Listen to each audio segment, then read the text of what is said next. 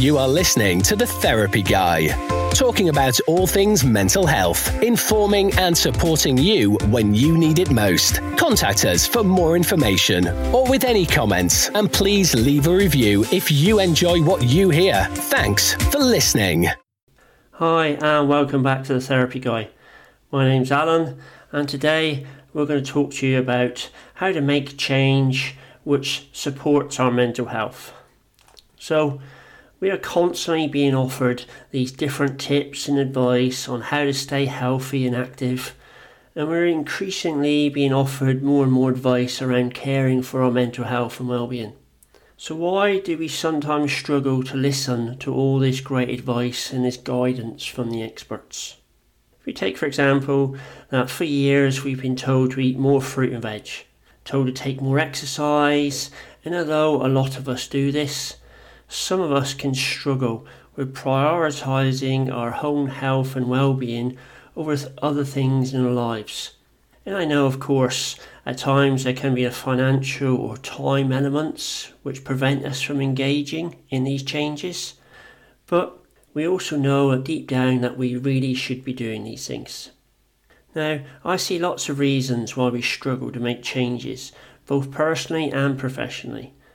Myself and my colleagues support people every day, encouraging them to find the strength and the will to make the changes that they want and understand the benefit that this will be to them in the long term. Some of the basic reasons we struggle are that we sometimes feel pressured to conform and feel that we are being told what we should and shouldn't do. And when we can't do something for whatever reason. And when we do this, we got a sense that if we can't achieve what is being asked of us, we get an inner sense of this failing, and it compounds the feelings of what's the point of trying when all I do is fail every time. In some of us there's a rebellious streak. I know that I've got this, and this rebellious streak struggles when we're told to do something or not do something. Just think about it. Sometimes when you see a wet paint sign or the old classic do not push the red button, how many of us actually give in and actually just out of curiosity just press the button or touch the paint just to see what will happen? So when we are told we can't do something, our internal thought process can lead us to craving it even more than we normally do. Think about it with the situation as at the moment with the COVID-19 virus and the lockdown guidelines. These have been issued by the government on how we can improve things and make things better overall. But how many people are finding it difficult not to go out all of a sudden? All of a sudden we want to go out for walks, we want to do these things that we haven't done for a long time. Just look how many people are out jogging or cycling right now. So what I'm trying to say is that to make changes to our lifestyles takes a couple of very basic things that us as people we can overlook. One of the first ones is desire and the advantage of the change. Is that advantage to change big enough for us to endure the changes we have to make, the process we have to go through? If we take losing weight or getting fit as an example, it involves a lot of change. We suddenly have to watch or change what we eat. We have to exercise, whether that's at the gym, in a class or on our own. All these sudden changes can make our body struggle. And think about all those hunger pains and exercise pains that we get as a result initially. So our desire and reasons behind the change have to be big enough to see us through this initial process. That's why sometimes it takes a big event or moment in our lives to encourage these changes. For an example, previously I was asked by a lady who wanted some hypnotherapy. She wanted the hypnotherapy to give up smoking. Now, she had previously had open heart surgery, partially due to her smoking. And while she had stopped for a while as she recuperated, etc., she had found herself just suddenly starting to smoke again. So I asked her, what would it take to give her a big enough reason to stop if open heart surgery couldn't. The reason she started again was that all these things that had happened in her lives, all the changes that she had to make, for her just seemed too much. Her brain wanted some normality, and the normal, as it was for years, was for her to smoke. So, what are your reasons for making a change? Think about it. Think about, are those reasons big enough to keep you going through the painful, difficult times when you are changing? Secondly, what are you going to do first? People can have this moment and they decide to change their lives and they go on that diet and they start heading to the gym several times a week. But after a while, their motivation can start to struggle. They can forget why they started all those weeks or days ago, and the change is so big it can be difficult to maintain. Now, this might all sound like a bit like doom and gloom, but it isn't really. What I'm encouraging you to think about is that you can achieve whatever you want. Sometimes it'll be hard, sometimes it will take longer than you expect, sometimes you will fail and then most probably fail some more before you achieve that target, before you get there. But understanding that we all have to fail and take responsibility for ourselves is what will enable us to achieve the things we want. The smoker I spoke about earlier blamed other people for offering her a cigarette, for smoking around her. We discussed that it had to be her strength, her determination that was going to enable her to say no. I would encourage you to break things down and start with becoming aware of how you do things now before initiating any changes you want to make. Now, by this, I mean if we use dieting as an example, if you want to lose or gain weight, you can just grab a diet plan online and get stuck in. But there's so many variables in whether it's going to be successful or not. How many calories do you need? How much exercise do you get? What's your body like? How do you process all that food and the changes? So it can be difficult to maintain. By checking and writing down what you're eating now, just normally for a week or two, this will naturally encourage you to start seeing areas where you can make some changes, just small ones that will make a big impact. For example, when I did this, I suddenly realised and recognised that when I was at work, I constantly grazed on quick fix, easy snack stuff, that typical chocolate biscuit drawer that we've all got in work. I knew that I was doing this. Yes, I knew that every time I passed that drawer I'd dip in, but I just didn't realise how much overall I was eating every day, and how the portions of food that I was eating at home were always bigger than the recommended portions, etc. Can't eat just one slice of pizza, can we? We've got to eat the whole lot. Knowledge is power in helping you to make the changes you need. It doesn't matter what change you want. Raising your awareness of what you are doing now and looking at what small changes you can make to that process will help in making lasting changes for the future. Want to get fitter? How much exercise do you do now? Do you know how far you walk every day? Do you know what the best exercise for you is? Can you start by walking more? Or think about doing an exercise that you enjoy. If you don't like running, then what about swimming or vice versa? If you don't want to do something on your own, join a different group. Try different things. Try not to give up after a while. Find a time that works for you. If I want to go to the gym, it has to be first thing in the morning.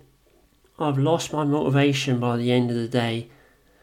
Now, I know lots of people go after work. I just can't do it. So, by knowing this for myself, I can plan when I can go.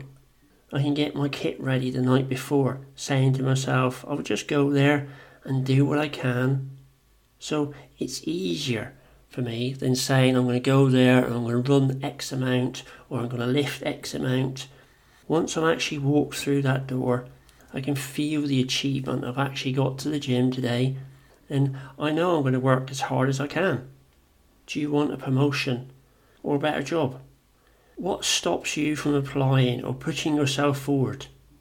Is it that you don't feel good enough? Do you blame others or see it as they're better than you, or they are liked more than you, and you aren't? Their face fits and yours doesn't. By taking responsibility for yourself, understanding that these are your thoughts, yes, you might have evidence at times to support some of them, but are you helping yourself or the situation to change in any way by holding on to all that negativity? All that blame and unfairness that you feel? Is that helping? If you start to look at, okay, this is my situation, I don't like it, what can I do? Do I need to change my thinking? Do I need to improve my knowledge or skills? How can I increase my confidence? How would that help? What can I do to help me? Now, this isn't always easy, I can understand that, but doing nothing will achieve nothing. Yes, as I said, it may be hard, and it may sometimes not work out for you initially, but every time we fail, we need to look at what we've learnt from that situation, not beat ourselves up for failing once again. All that does is keep us exactly where we are. Keep making small changes, small improvements. Keep doing the things that make you feel good, and keep to a routine and structure. Know that each step you make, it doesn't really matter how small that step is, will eventually get you to where you're going. The only time we truly fail is if we stop and start looking for something or someone to blame. So before I give you some tips for helping with your mental health and well-being and making those changes, please take away this message. Accept responsibility for you and your thoughts. Start small. It doesn't matter how insignificant the change is. The ripple effect will be huge on yourself. And finally, with raising your own awareness of what you do and how you act, you can start to realise the changes within you. And you have got this. By making small little changes, it becomes easier for you to make those lasting changes that you definitely deserve and you want. So here are 10 sort of generalised routine tips for helping you make those changes. So the first one, stick to a routine. For example, go to sleep and wake up at a reasonable time. Every day do this. Don't be tempted to change this at weekends or on your days off. Getting up at the same time each day helps to improve the quality of your sleep overall. Even if you go to bed really late, still try to get up at the same time the next day. When you get dressed, try to get dressed in comfortable clothes that make you feel good. Basic things like getting showered, washing your face, having a shave, looking after yourself. It's amazing how doing these little things can impact your mood overall, even if you don't realise it at the time. One of the things I find in my work is that people who are feeling low tend to stop looking after themselves. A man might stop shaving, or a lady might stop putting makeup on, for example. Try and get out at least once a day. Breathe some fresh air if possible. Nature and the sun can have a big impact on our mood. It doesn't have to be for no length of time, very short periods will do. Find some time to exercise every day. Now, this doesn't have to be sweating profusely at the gym. It can be a long walk, a short cycle, a fitness DVD. Any movement is better than none. Interact with other people. Again, it doesn't have to be in person. We take the situation as it is at the moment. Try texting or video calling somebody, Skyping, FaceTime, all these different new platforms we have. If you're putting it off, ask yourself, what's stopping you speaking to that person that you want to speak to? Of course, eating and drinking as healthy and as regular as we can helps us keep our bodies and brains working in the right way. Negative feelings and thoughts have a huge impact on us emotionally and physically. So look after the thing that looks after you. Know when your body knows that you're going to get regular meal times, regular food. It can adapt and it can improve how you think and feel. Drinking enough. All basic things that we sometimes overlook. If you think about your car, you wouldn't let your car run out of fuel or water or oil or put the wrong fuel in it on purpose. So why do you do it to yourself? Attempt to give yourself some time and space to yourself. Whether that's in the shower or taking a bath or just going for a short walk. Read if possible. Just very brief time for yourself where you can just switch off from everything else. Now, this is important, but it's also difficult. Try and limit the social media and the time you spend scrolling through different feeds. The negativity it can bring to our lives through comparing on how we're looking, how other people's lives are, how great they look, what they're doing. Remember, they are just only showing you a snapshot of what they want you to see. You don't know what's going on behind that picture, behind that video. The post is there to get some attention. Whether that's good or bad attention, doesn't matter. Unfollow those people who are negative or critical. Follow the people who are supportive and encouraging of you and what you want to achieve. Notice the good in the world. There is a lot of scary, negative and overwhelming information to find when we look for it. Remember the news and the newspapers. Get your attention with attention-grabbing headlines. Just look the next time you go into the shops at the magazines. See which headline jumps off at you. Which one do you notice first? There are lots of fantastic people in the world just like you. And there are stories of people helping others and giving to others all of the time. But they get overshadowed with those attention-seeking, vague headlines that sell newspapers. For every negative thing you think, try and read or hear some balanced views with something positive or rational. Makes it easier. Finally, just break things down to smaller bite-sized pieces.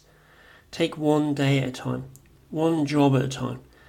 We can only really concentrate fully on one thing at a time. Stress and anxiety can be caused by trying to do too much at once.